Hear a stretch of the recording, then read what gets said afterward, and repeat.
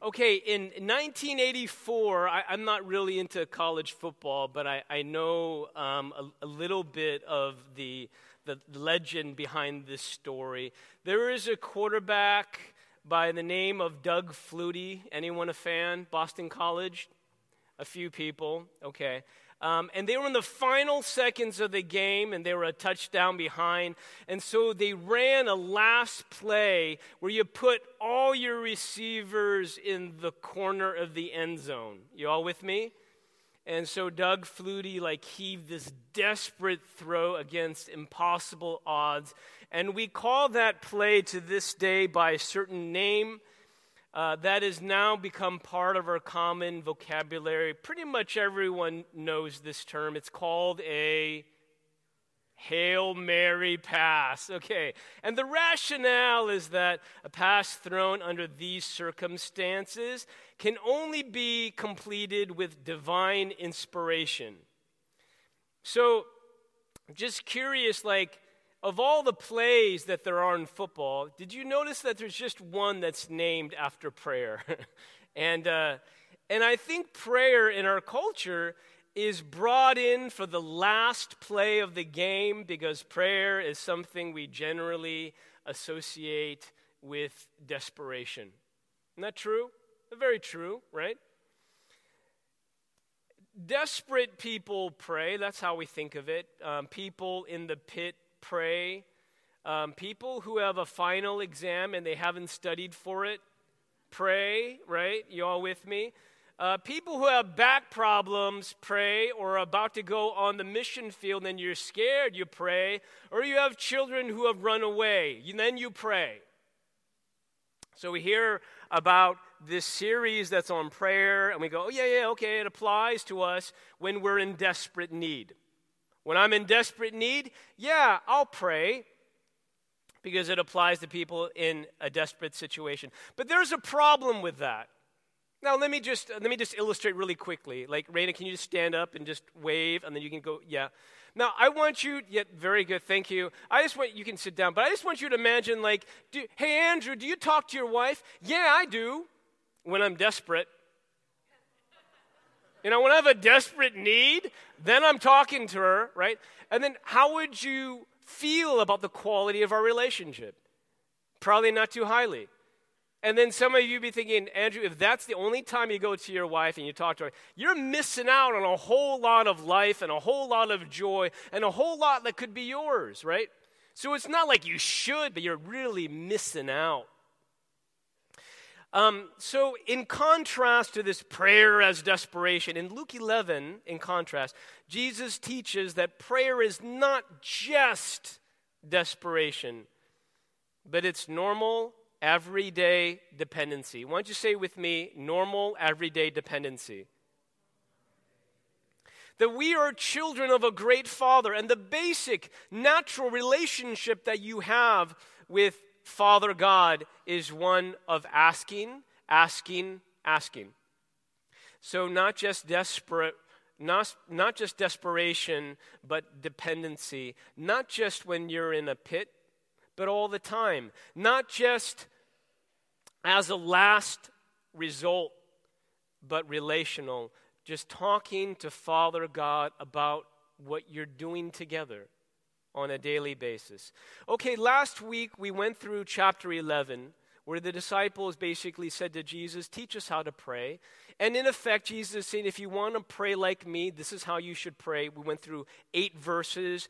Today we're going to cover from 9 all the way to 13, all right? So turn in your Bibles there. We're gaining new ground by going in verse 9. Here we go. Still the same main idea, starting in verse 9. Jesus says this, and I tell you, what's the next word? Ask, and it will be given to you. Seek, and you will find. Knock, and it will be opened to you. Today, we're kind of going to go line by line and idea by idea because this teaching on prayer is really precious. But have you ever wondered why the threefold ask? I mean, why didn't Jesus just say, I tell you, ask, and it'll be given to you. Let me tell you again, ask, and it'll be given to you. Why the threefold progression? Why the nuance? Why the distinction? Is there a progression? Well, I think the distinction has to do with levels of accessibility.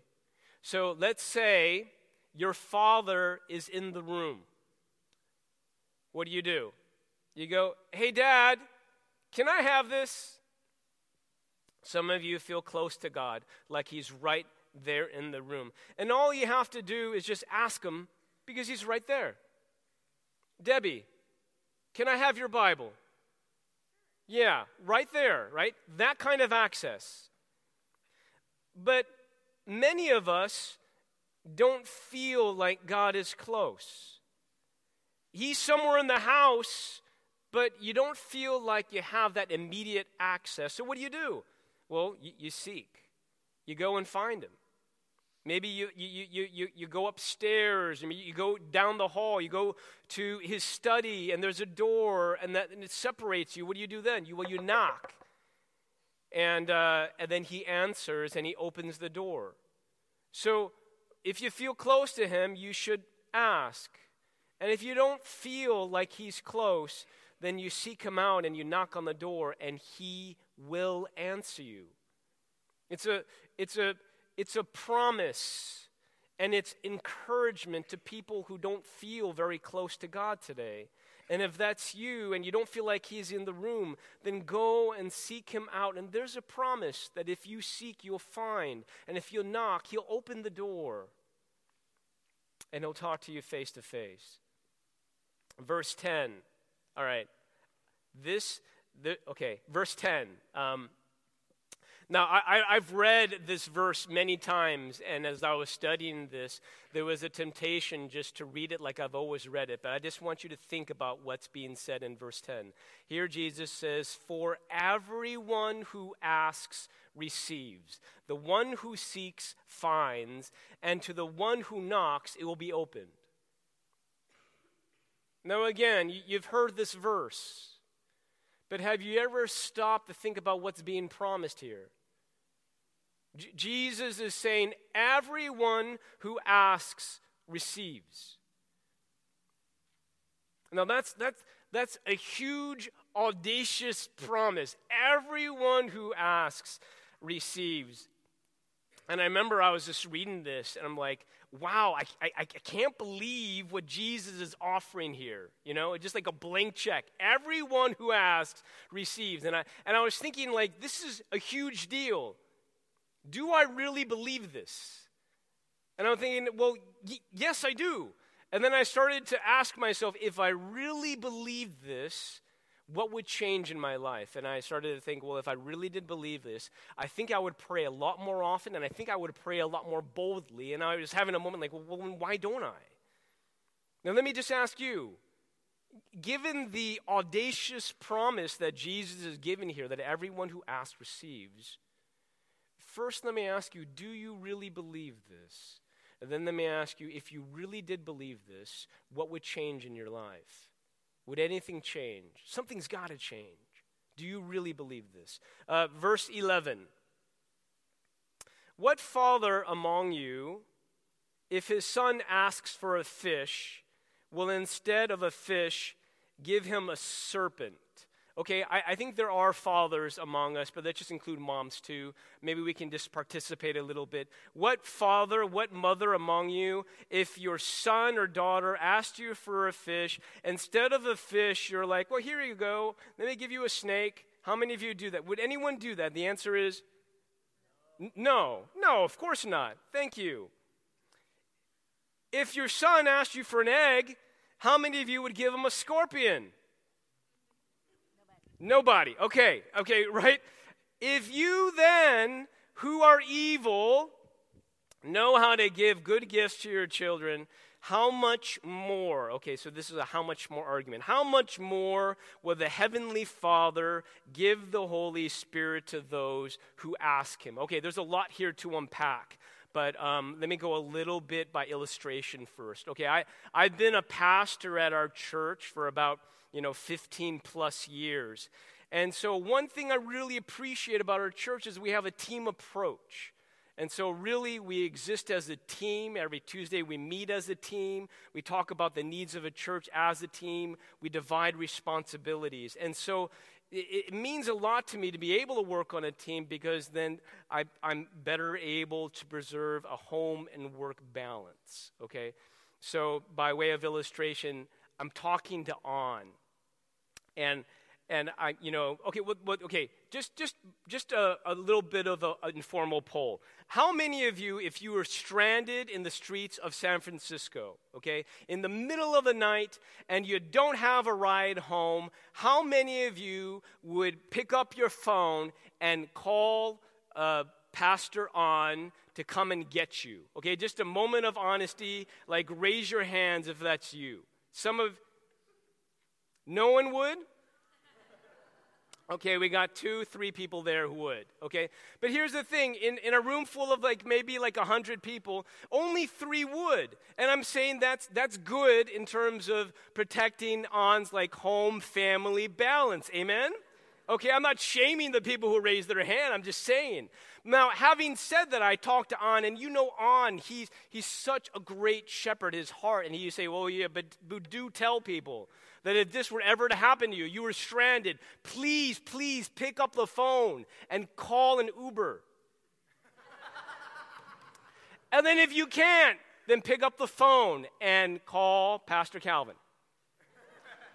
And then if that didn't work, then call On. So those are words from On. Now, I want to share some with you, okay? I used to be a youth pastor for 5 years. Now, I didn't get this person's permission to share this.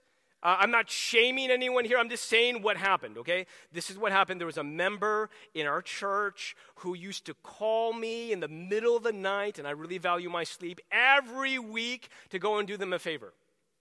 It was for a season of time. Last time, 3 a.m., this person had all sorts of problems, and I picked up, it was screaming, right? And I'm glad this person did this. And again, I'm not trying to make this person feel bad, but anyone have an idea who this person is? You don't have to point to the person, but anyone? This person is my daughter, Noelle. She used to wake me up at 3 a.m. every week because she was scared to go pee-pee by herself. So I had to get out of bed and accompany her while she was in the dark, going pee-pee, and then she'd go back to bed, and I would sleep with her and then just kind of tuck her in.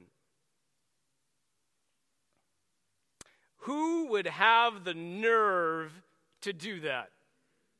3 a.m., screaming, to go pee-pee with you? There's only one answer. A son would. A daughter would. Because of what Christ did for you on the cross, you have been elevated to a new status as God's children. Oh, do you know what that means? Children are intimate, real with their parents. Children come with shameless, audacious, cocky, bold requests. And because of what Jesus did on the cross, what is your status before God? You are a son, you are a daughter, and sons and daughters get things out of their fathers that no slave, no nobleman, not even a best friend will get. Do you understand what you have in Christ? Jesus died to make you a son, to make you a daughter, which means you have the same access to Jesus, to God that Jesus did. Do you know what you got? Because of the blood of Jesus. So Jesus says, if you then, who are evil, know how to give good gifts to your children. Okay, stop there. Jesus says, if you then, who are evil, know how to give good gifts to your children. Okay, some of you go, wait a second. Kind of harsh. Let me just say, from the scriptures, this is nothing new. Romans, all have sinned and fallen short of the glory of God. Every heart is compromised by evil. The corruption runs deep. Even the best father, even the best mother, Jesus knows this. And so he uses a lesser to greater argument through the illustration of earthly parents. So follow along with me. If you look at me, I as a father, I'm very finite in my strength. But God is infinitely strong and can do all that he pleases. I as a father, am not very wise. You can ask Raina, she knows this. I see one angle, maybe two angle. God sees all the angles. I, as a father, I'm loving and sacrificial to a point. And then my love becomes very conditional. God is infinitely loving. His love is unconditional. So all his strength, all his wisdom, he does everything for your good and for his glory. Jesus says, how much more will your heavenly Father give to you? Your heavenly Father, who is infinitely strong, infinitely good, infinitely wise, infinitely loving. Let me just ask you, do you really believe this? And if you did, then how would you live day to day? If you really believe this, I know for me, I would ask a lot more, and I would ask a lot more boldly. What about you? One more part as we go line by line in this teaching. I need to unpack this. If you look at the whole teaching on prayer, there is one part that kind of surprises you, like you weren't expecting it, like it's going one way, you're flowing. And then at the end, you're like, what? Okay, let me illustrate. So Jesus says, if you, fathers who are evil, okay, that part might be surprising. Hopefully I've explained that well. Know how to give good gifts to their children. Okay, how much more will the heavenly Father, you're like, I know where this is going, this is great, give, you're like, okay, the Holy Spirit, you're like, what? I wasn't expecting that. Okay, now this could mean two things. The first interpretation is that by all means, God invites you to ask anything, everything, all of your needs, whatever your concerns. He wants you to ask. Ask for things that are concrete. But I think one interpretation is the best thing you can ask for is more of the Holy Spirit, a greater manifestation of God's Spirit in your life. Okay, that's one interpretation. I think it's a good one. But then here's the thing. Some of you are like, well, but the thing is, I wasn't asking for the Holy Spirit. I was asking for this or for that. What if I was asking for something else? I think that's a legitimate question. I want you to think of it this way. Maybe you're going through a struggle in your life. Someone close to you is hurting, or maybe you're hurting, you're devastated, and so you go to God in prayer and you say, God, please comfort me. Here's the thing. God answers your prayer, and he doesn't just give you comfort, but he gives you the comforter. The Holy Spirit lives inside you and gives you that comfort. Let's say you're making a big decision in your life and you need help. God, help me. He doesn't just give you help, but he gives you the helper who lives inside you and guides you and gives you courage. You need wisdom. He gives you the spirit of wisdom. You're asking for gifts, and he gives you those gifts through the gift giver. You all with me? I mean, this is beautiful stuff. God gives us way more than we ask. He gives us his very self. So, church, let me ask you, are we asking? And let me ask you, if you really believed in what Jesus Christ was saying, how would that change your life? Would you live any differently? And what would it look like? I said this for myself. If I really, really believed what Jesus was saying here, I would ask a lot more often and I would ask a lot more boldly. But what about you? Now, let's actually try to get more practical. Let's try to really kind of examine ourselves. I think this would be the next part in the message. Is there a reason why we're not praying more? Let's say you're not praying on a daily basis, and let's say you don't really like where your prayer life is. Is there a reason why you don't pray more, why you don't pray more with joy? What are those reasons? Now, if you take out your bulletin, I just want you to jot down the first thing that comes to mind. I'll give you a couple seconds to do that, okay? What keeps you from a more active prayer life, a more fulfilling prayer life, more time spent in prayer? This is Lent, 40 days, can't think of anything better to talk about than prayer. So why don't I give you like 20 seconds and you just jot something down that is meaningful to you, and I'll just give you time to do that.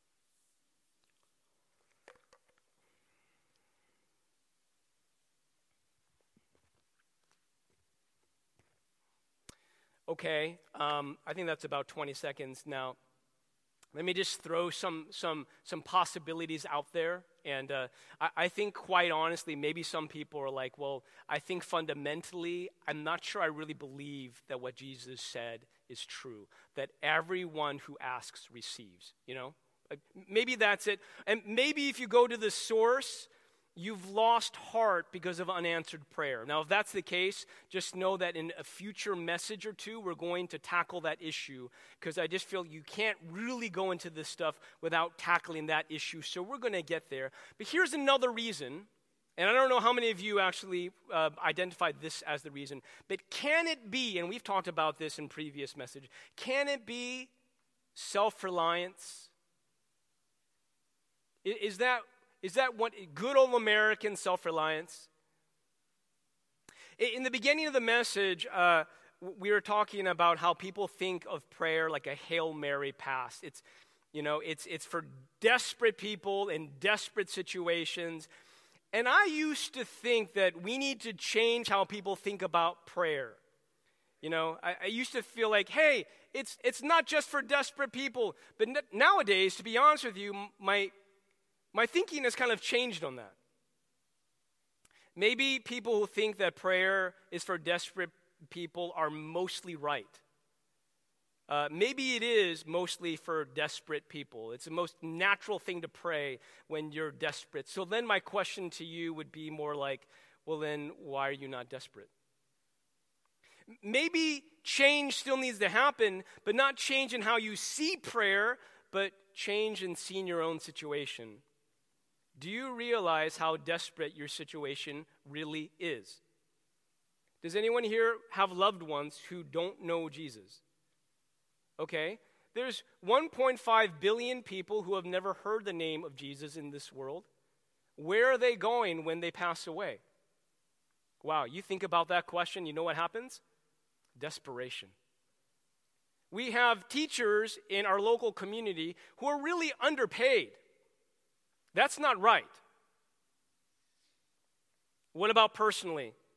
Let me ask you, do you know how big the sin problem is in your life? Apparently, Jesus knows, and he's not holding any punches. He's like, you're evil, right? Do you know what Jesus sees? Do you know that desperation? Do you know how limited your ability and your words are? How many of you are parents? How many of you feel like your words and your parenting is really making all the difference? How many of you are parents who are not desperate? Oh my goodness. Right? And we can go on. So really, maybe it's not a perception on prayer, but maybe it's a perception on your own situation. Maybe your vision of God and His holiness is too small, and your confidence in yourself and your ability and your goodness is too big. Okay, so hopefully we're addressing that the way we need to. Now, I think we've explained every verse in chapter 11 line by line. And so what I'd like to do with the rest of the message is explain what it looks like to live this out day by day. All right? And at some point in a message, it should turn from why to how. And at this point, this is kind of the turning point. So what does it look like to live moment by moment, not in self-reliance, but in blessed dependency upon God? All right, let's start here.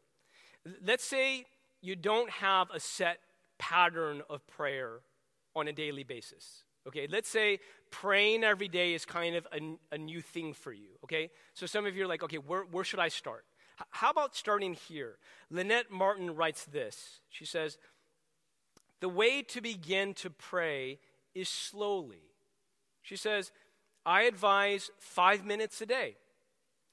This may sound short, but it's better to get a short time established and build from there than to begin with a longer one that you wind up giving later on as being impractical. So I think there's wisdom behind that. So if you don't have a set time, how about starting with 5 minutes a day and building from there? Some of you pray way more than just 5, and I think that's awesome. Right now I'm just talking to people who are just getting started. How about 5 minutes? How about starting from there? Here's another tip. How many of you are morning people? Raise your hands. Okay. And how many people are night people? Raise your hands. Okay, more night people. And how many people are none of both? Okay, all right. How about giving your very best time of day to God? How about so if you're a morning person, do it in the morning. If you're an evening person, do it in the evening. But just giving him your very best. And then kind of move and kind of grow from there. How about going to the same place, that couch, that chair by the window, and that place is going to be a sacred place for you where you normally go and meet with God. All right, here's another idea. When you pray, especially if you're starting off, especially if you're kind of new to this, how about starting off with whatever concerns you? Jesus taught us to pray, Father, give us today our daily bread. It's really so natural to just start with your needs and your concern, whatever is on your mind, I remember one wise person said, I start praying this, and then my mind wanders over here. Anyone like that? And then the wise pastor said, well, then why don't you just pray about where your mind wanders? Because that's really what you're concerned about. And the guy went, oh, yeah, of course. Dallas Willard writes this, prayer simply dies from efforts to pray about good things that honestly do not matter to us. The way to get to meaningful prayer for those good things is to start by praying for what we're truly interested in. The circles of our interest will inevitably grow in the largeness of God's love. You call that simple prayer. How about this idea? What it looks like to cultivate that dependency and that relationship with God from day to day. How about this idea? How many of you spend an hour a day or more commuting to work, like round trip? Raise your hands. Okay, that's a good amount of people. That's maybe like 20 people. How many of you, like when you go to class, like how long does it take to walk to class? Like 10 minutes, 15 minutes, more than that? Okay, how about dedicating that time to praying for other people? How about that? It's interesting. In the scripture, simple prayer may be the kind of prayer that's most commonly practiced in Scripture, but intercessory prayer is the kind of prayer that's most commonly commanded in Scripture. So how about spending a car ride and dedicating that car ride to praying for other people, pray for your family, pray for Debbie, pray for our church, pray for the people in your home group, pray for your classmates, pray for your roommate, pray for your parents, pray for my kids, please. I could use all the prayer for my kids that we could receive. But how about just dedicating that time to praying for other people? And if you're like me, then your mind will kind of drift and wander, and that's okay. Maybe you should pray about that your mind is drifting to. And then when you come back, say, okay, Lord, who should we pray for next? And then just listen and interact with him. Here's one last idea. How about at the end of the day, you pray victories and apologies? Let me hear you guys say victories and apologies. Okay. And it goes like this. At the end of the day, I look back at my day, all the stuff that happened. I'm reflecting on the moments that I saw God show up, This person said this was very encouraging. I'm just looking back at the day and all the moments of joy and just tracing that back to God and saying, God, thank you for that, and thank you for this, and thank you for that. And then also maybe even going further and saying, what does this mean about who God is? And that's a praise. And then along those lines, how about thinking about the mistakes that you made? I shouldn't have said that. I shouldn't have thought that. I shouldn't have done that. Shouldn't have said that again. And then just apologizing to the Lord and then checking your heart. Am I cool with everyone? Am I holding any sort of resentment against someone? If so, God, would you help me forgive? Or maybe you need to actually make a call or just talk to them and just kind of keep margins short. So that's victories and apologies. All right. I just have one last encouragement. I know I've given you some very practical things, right? If you don't have a regular prayer time, how about start with 5 minutes? Same time of day. That's your best time. Go to the same place. If you don't have, a way to start, why don't you just start with your concerns, right? We talked about dedicating like a walk to class or like a ride to work, praying for other people. We talked about reflecting at the end of the day, victories and apologies. And let's go back to the why. Why do this? Why make changes? Why pray more often? Why pray more boldly? Well, I think it has to do with Jesus saying, if you, being evil, know how to give good gifts to your children, how much more will your Father in heaven give you the Holy Spirit to those who ask him? 14 years ago, I got a card from my mom. 14 years ago, I used to be 29 years old, and so I got this card from him. I don't normally hang on to stuff, but something about this card gripped me, and so I hung on to it, It's a card from my mom, and it's like kind of blah on the front. But then you open it up, and it goes, son. By the way, if you know something of my mom, my father passed away when I was 11. And so my mom was single momming it, and she would come home from work, and she'd be tired, and she'd prepare 5 meals. And so there's a lot of love that my mom has for me. And so here are words from my mom. She wrote, son, I love you. Happy birthday. If I can give you anything, I would. Happy birthday, 29th, Mom, Joanne. And look, she attached $5 to the card. Yeah, look at that, Mom. Anything, okay. Now, something about my mom's card from her heart just gripped me. I'm like, yeah, oh, wow, I was really touched. I was really touched by this. This is the heart of a parent. If there is anything I could give you, I would. That's the heart of a father. Anything I could give you within my power that's really good for you, I would.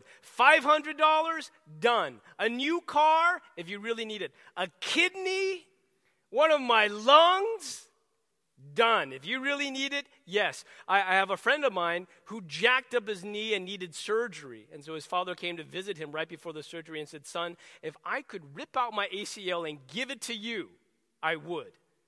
Son always remembered that. He was so touched by what his dad said. Who would give their ACL and a kidney to another person? First person, a dad would. We have a Father who gave up the life of his Son to forgive us and to make us his children. And so here is this incredible, irresistible invitation to ask, ask, ask. And so my encouragement to you is work it into your daily life. Ask more often. Ask more boldly. And during these 40 days, let's do this together. Let me pray, and we'll invite the worship team to come up. Father,